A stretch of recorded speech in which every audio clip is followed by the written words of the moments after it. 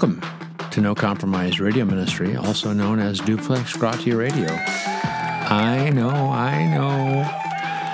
Maybe we'll make the change someday. Right now, we're still riding on the coattails of the infamous No-Co Radio. There is some brand loyalty there, right? To the discernment ministry. So far, you know it's a rerun if English Beat starts the show, or you know it's a new show if this is the music.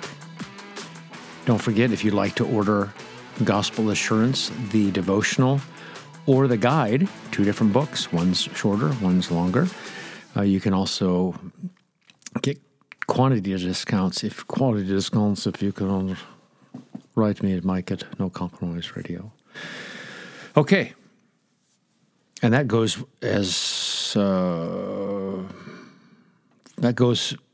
for sexual infidelity as well. I don't know why I can't talk today. Tomorrow I have to preach, so how does that all work out? Who knows? Thanks for praying for me. So far, so good. Thankful. Don't really want to get sick this time of year. My white count used to be 49. Now it's under 10 where it's supposed to be, but then it's going to keep dropping as we do who know what. Do who know what. We don't know what we're doing to the body. All right. Redeeming genealogies. Redeeming genealogies. Not that biblical genealogies need to be redeemed. They're God-breathed. But I thought, in light of my Luke 3 passage, that we would talk on the radio about how to have a good attitude when it comes to genealogies. You know, if somebody got up and said, I'm going to preach a whole sermon on a genealogy, you're like, oh, brother. You would know deep down, oh, okay, I know it's in the Bible and I should have a better attitude, but I'd rather have something else. I don't know, something thrilling, something Korah and the ground opening up and swallowing him up, or something like the dramatic Pilate and Jesus and Barabbas, or something about the resurrection of Lazarus, or something about Matthew and the tombs were opened and people got up and walked around Jerusalem, and, you know, something like that. Red Sea, Dead Sea, Med Sea, something. I mean, let's have some excitement, let alone genealogy. But then we go, well, we kind of like Ancestry.com, kind of like finding our own genealogy. How about the genealogy of the Lord Jesus? So what we did last show, if you haven't listened to last show, you probably should. So you can just stop now, go back to that show, and listen to the podcast. And I think I have 10 ways to redeem genealogies, biblical genealogies in your mind. Number 1, recognize their prophet because they're God-breathed. Number 2, ask why are they there. That's the context. Remember the biblical Remember the Bible's historical accuracy. 4, rejoice in the fulfillment of prophecy and promises, like with David, right? We see David in Jesus' line because Matthew 1 and Luke 3 show the fulfillment of Isaiah 11, right? And 2 Samuel 7. Boy, this is a rough show. We're going to have to revert to something else. I don't know what we're going to have to revert to, but maybe Spock. You belong in the circus, Spock. Right next to the dog-faced boy. And if you know Star Trek, you'll know that show. I should probably rewatch some of those shows. It's been quite a while. I used to have a Star Trek book of, I'm guessing now, 79, 83 episodes. Not sure about the pilots and all that other stuff. And then every time I saw one, I would just put a little check mark there, 4 or 5 ticks, little tick marks to make sure I'd seen those shows. And I had a little booklet that had summaries of those shows too. So I was a real trekker. Not a tracker, but a trekker. And then, of course, Star Wars came out, and then everybody said, Kirk who? James Tiberius Kirk. Of all things, Tiberius Kirk. And James Tiberius Kirk was from what state, according to Gene Roddenberry's fictional account? I is for Iowa. O is for Iowa. W is for Iowa. A is for Iowa. Number 5, we saw that you could praise God for his care and interest in people, individuals, souls and spirits. Same thing. Image bearers, eternal souls.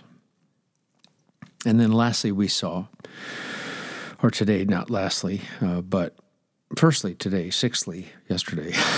This is the worst show I've ever done.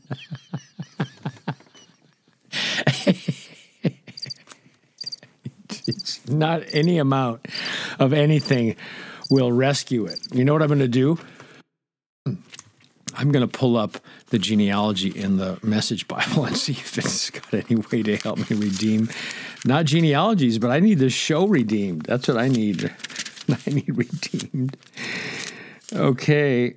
When Jesus entered public life, he was about 30 years old, the son in public perception of Joseph, who was, and then it lists all the names. And even the Message Bible can't mess that up. Oh, all right. There you go. Good for nothing. Number 6, redeeming genealogies. Be amazed that God is not a far-off God. In other words, he's not a deist. He's working. The last one, he talks, works with people directly, right? His care and his interest for people. But now we're realizing he's working with people, but in history too. We look at the world and we think it's out of control. And certainly sin seems like it's out of control. But God, as we see in genealogies, is a God who is sovereign, a God who's in control in faraway places, in insignificant locations. He, the Lord, has established his throne in the heavens, and his sovereignty rules over all. Our God is in the heavens, and he does whatever he pleases. And we know that God causes all things to work together for good to those who love God, to those who are called according to his purpose. Biblical genealogies show that God is certainly not far off and a deist God, winding things up and then letting them go into chaos. The 1689 chapter 5 of Divine Providence comes to mind when I think of a genealogy. God, the good creator of all things, in his infinite power and wisdom, does uphold, direct, dispose, and govern all creatures and things, from the greatest even to the least, by his most wise and holy providence, to the end for the which they were created. I didn't make a mistake there. I read it perfectly. According unto his infallible foreknowledge and the free and immutable counsel of his own will, to the praise of the glory of his wisdom, power, justice, infinite goodness, and mercy. The almighty power, the confession goes on to say, unsearchable wisdom and infinite goodness of God so far manifest themselves in his providence that his determinate counsel extends itself even to the first fall and all other sinful actions, both of angels and men, and that not by a bare permission, which also he most wisely and powerfully binds and otherwise orders and governs in a manifold dispensation to his most holy ends. The most wise, righteous, and gracious God does oft times leave for a season his own children to manifold temptations and the corruptions of their own hearts, to chasten them for their former sins, or to discover unto them the hidden strength of corruption and deceitfulness of their hearts, that they may be humbled, and to raise them to a more close and constant dependence for their support upon himself, and to make them more watchful against all other future occasions of sin, and for other just and holy ends, so that whatever befalls any of his elect is by his appointment for his glory and their good. And as I read the genealogies, those truths from the Bible summarized by the 1689 come to my mind. I read genealogies, I think of God's sovereignty and that God has an everlasting dominion. His kingdom endures from generation to generation. And he, like Daniel 4 says, does according to his will in the host of heaven and among the inhabitants of earth, and no one can ward off his hand or say to him, "What have you done?" When I read genealogies, I think about God as Lord and sovereign, most high, King, almighty. He sits on a throne. His hands hold time and all eternity. He's sovereign, he reigns, he rules, he decrees, he ordains, he commands, he appoints, he establishes, he chooses, he predestines, he foreordains, everything without exception. Cannot be frustrated by anyone or anything. And read those genealogies, and they're meant to be. That was just not accidental. And that makes me think, this is amazing. I should stand in awe of such a great God. It's not chaos that's ruling. It's not sin that's ruling. It's God that's ruling. And this is good for us to grab hold of in our days. You want to build your faith? You want to have comfort in sorrow? You want to realize that not a single event in all the universe occurs outside of God's sovereign control? Then genealogies are a good place to go. Number 7, trust that the Lord can use sinful people for his purposes. Mike Abendroth, No Compromise Radio, redeeming genealogies, at least in our mind. I hear something outside. First I thought it was music, then I thought it was a motorcycle, then I thought it was a chainsaw. Trust that the Lord can use sinful people for his purposes. It is a chainsaw. Not every person in biblical genealogies was godly. Not everyone was a believer. Some believers in genealogies, yes, and some genealogies contain believers that were pretty sinful. You have Israelites, you have Gentiles, you have men, you have women. God uses believers, God uses unbelievers. God uses believers who sin, God utilizes unbelievers who sin. And God is teaching us through genealogies many things, and I think one of the things that we need to do is that God uses people that are sinful for his purposes. Tamar, Rahab, Bathsheba,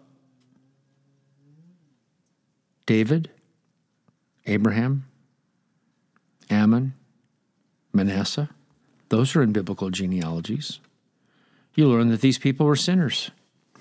Phil Ryken has a good paragraph when it comes to this. They were all guilty of the same kinds of sins as we are. All these men were sinners.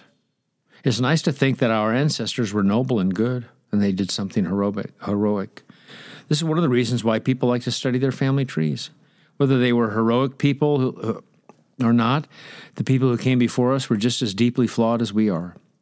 We can infer this from the mere fact that they were human beings. But we can also prove it from the pages of the Bible. Consider some of the skeletons in the family closet as recorded in the Old Testament. Terah, the father of Abraham, was an idolater. Abraham was a liar. Jacob was a cheater and a thief. Judah traded slaves and consorted with prostitutes. David was a murderer and adulterer. We usually remember these men as heroes, but they were also scoundrels. All the way back to Adam. At the taproot of the family tree, like any genealogy, the one in Luke's gospel records a long line of sinners. And, might I say, on No Compromise Radio, unlike cancel culture that we live in now, which comes back to bite you because everybody needs to be canceled, whether we've been caught on tape or not, God uses sinners, so he gets all the glory. Right? You can even think of Bible verses.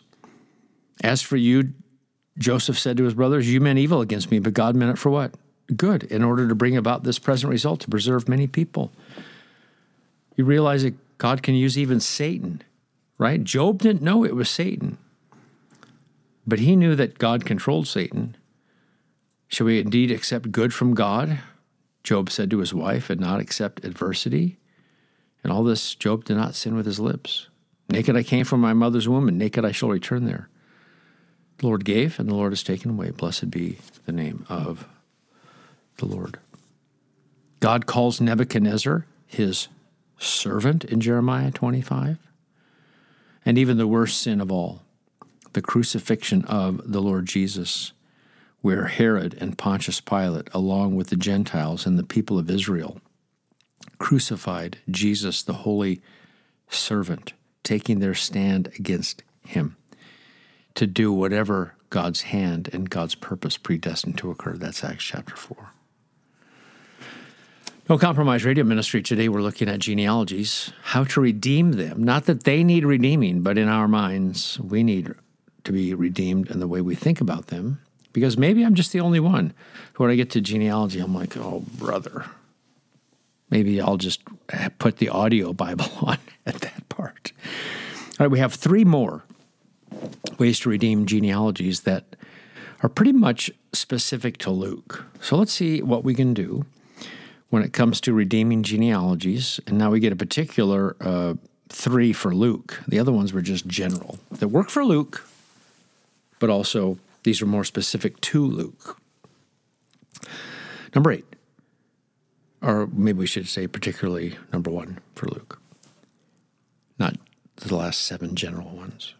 Spot the order of names. Spot the order of names. Matthew goes from older to the present. Luke does the opposite. Spot the order. So what's going on? This should be like a signal or a spotlight for emphasis. Luke 3:23, the genealogy of Jesus starts with Jesus when he began his ministry, was about 30 years of age, being the son, as was supposed, of Joseph, the son of Heli. And so here we have Jesus about 30 years age, and we move from chapter 2, where he's 12, to now 30. 18 years passes, right? Even when we were dealing with John the Baptist and Jesus earlier, it's the same thing. And of course, 30 years of age. If you're thinking about the Bible, Ezekiel starts at 30. David was 30 years old when he became king. When you were 30, you could serve as a priest. From 30 years and upward, even to 50 years old, tent of meeting. And so public ministry seems like it's a theme in the Bible, 30 years old. And as one man said, the hour strikes for Jesus. And we start off with Joseph, the supposed father, because we know of the virgin conception and then the virgin birth. Luke's genealogy ends with son of Enos, son of Seth, son of Adam, son of God. So it doesn't start off with Adam and work its way forward in that direction of chronology, like Matthew does. It ends like this. I don't know of any other genealogy that ends this way. One writer said, no parallel in the Old Testament or in rabbinic text for a genealogy to begin or end with the name of God.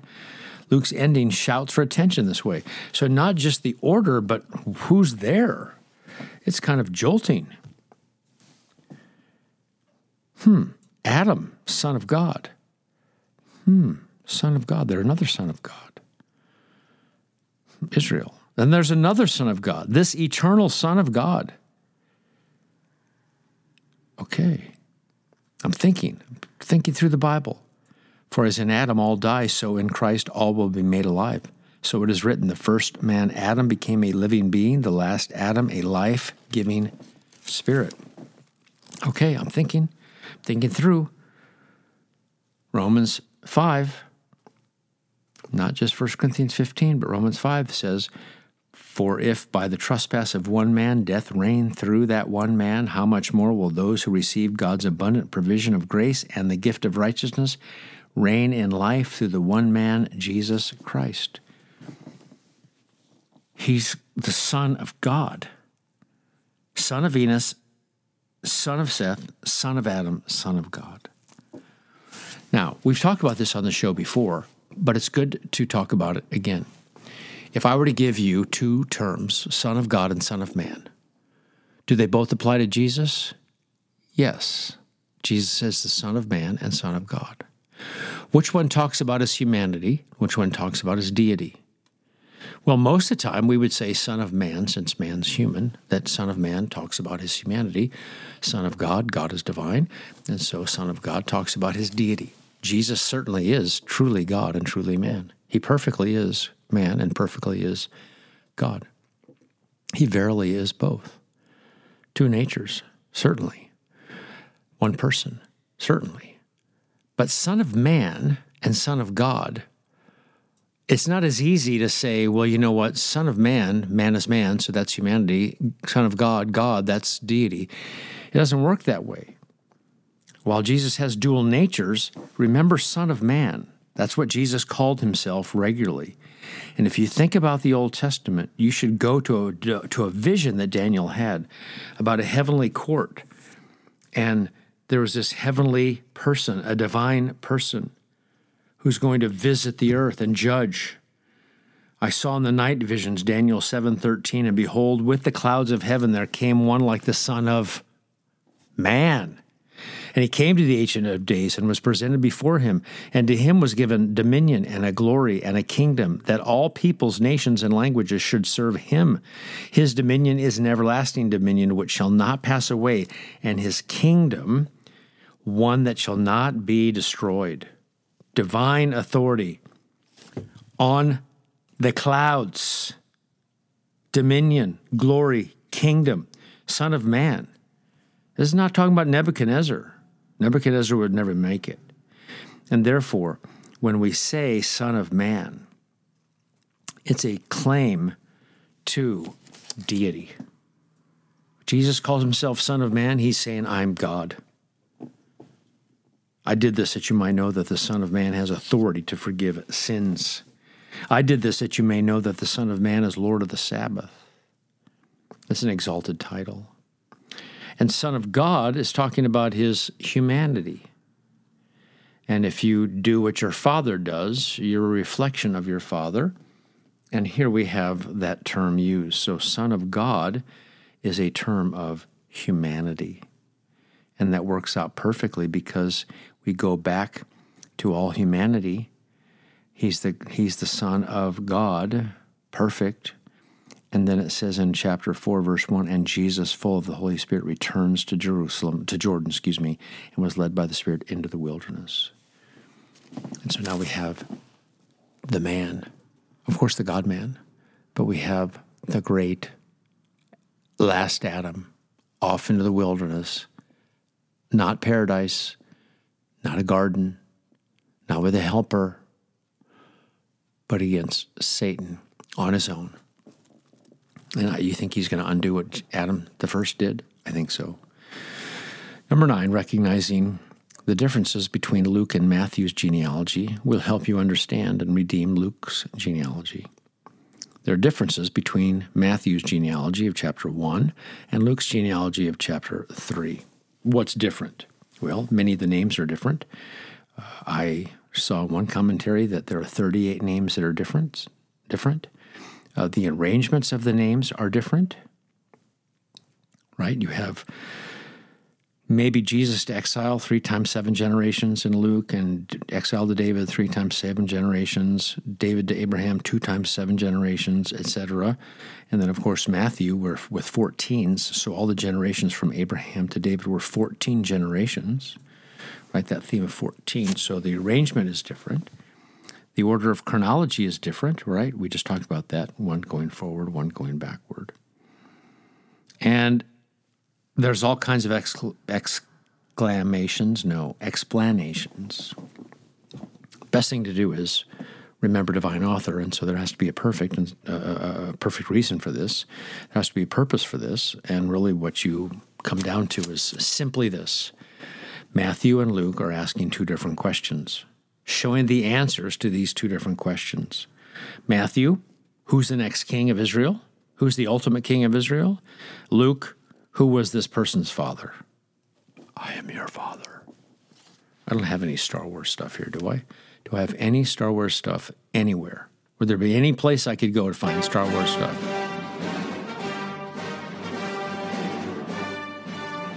Okay. That'll do it. Why 2 genealogies? 2 different questions. Right?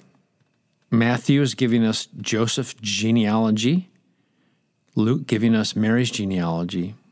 That sounds about right. Matthew's following the line of Joseph, his legal father, through David. And Luke is following the line of Mary, Jesus' blood relative, through David's son Nathan. One through Solomon and one through Nathan. Through either Mary's or Joseph's line, Jesus is a descendant of David and therefore eligible to be the Messiah. Okay. You can get into Heli. Who's Heli? Is it a father-in-law, a Levirate marriage, and all that other stuff? But we don't need to do that.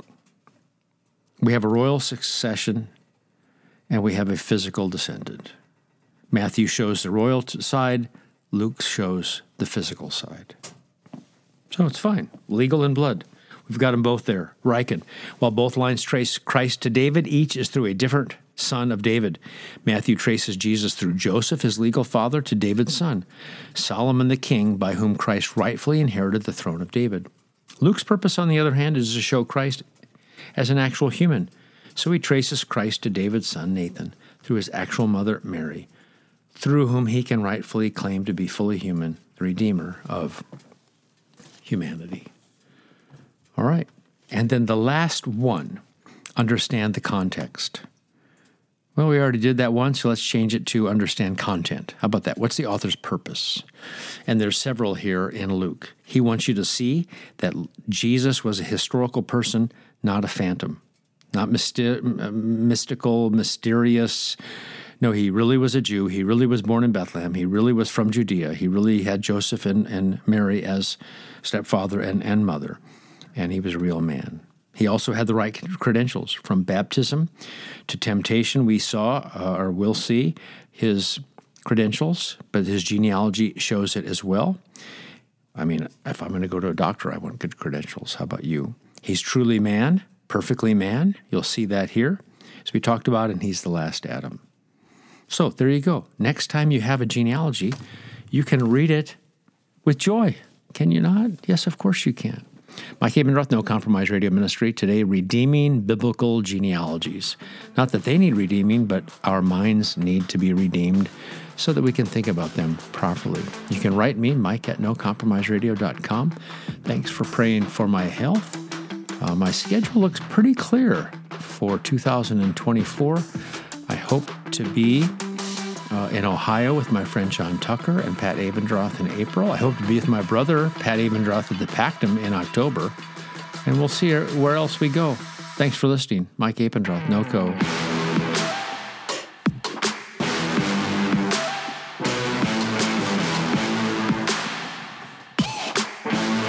Duplex Strati Radio.